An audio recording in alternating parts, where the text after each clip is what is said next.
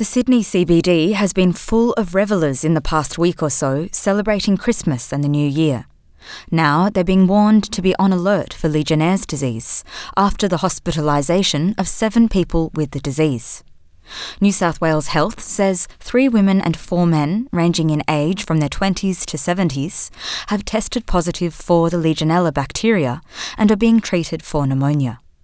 Acting Public Health Director in southeastern Sydney, Professor Mark Ferson, says anyone who might have visited the area in the last few weeks should be monitoring for symptoms. The early symptoms tend to be fever and chills, aches and pains, cough, and if it progresses, shortness of breath is a sign that has turned into pneumonia. People can really go downhill from there. So it's important that people developing those symptoms go and see their doctor. New South Wales Health is reviewing the maintenance records of cooling towers in the Sydney CBD to determine which need to be investigated further. Richard Bentham says water coolers that are poorly maintained can create a perfect environment for the bacteria to develop.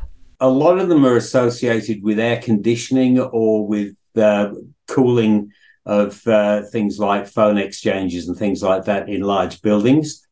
They use recirculating water to cool down refrigerant that then cools down equipment within the building. As that water recirculates, it pulls in with it dirt and dust from the environment, but it also gets warmer. So the whole thing becomes sort of a large Legionella incubator.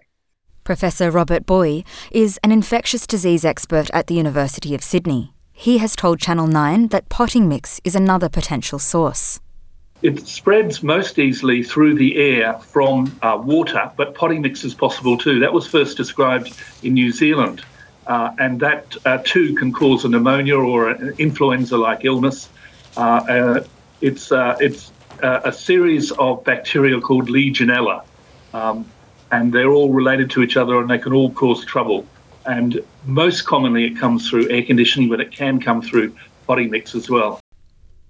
Meanwhile, Professor Ferson says teams are working closely with the City of Sydney Council to inspect cooling towers in the Sydney CBD. We're still looking at a large area of the central business district at this stage. We haven't been able to narrow it down.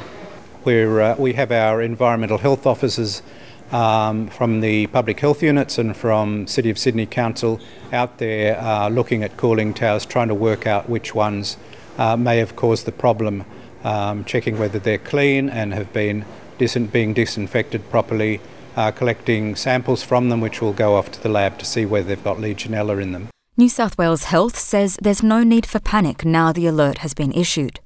They say if symptoms develop, the best thing is to see your doctor at the earliest opportunity. Professor Bentham says the disease is not contagious between people, but wearing a mask can help keep the illness at bay. But people who consider themselves a high risk, have any existing respiratory problems, if you're going to go out and you're going to be in the CBD, wear a mask. That will reduce the risk of your exposure. And if you don't have to go out, don't. Stay home. It's fairly simple. Angelica Waite, SBS News.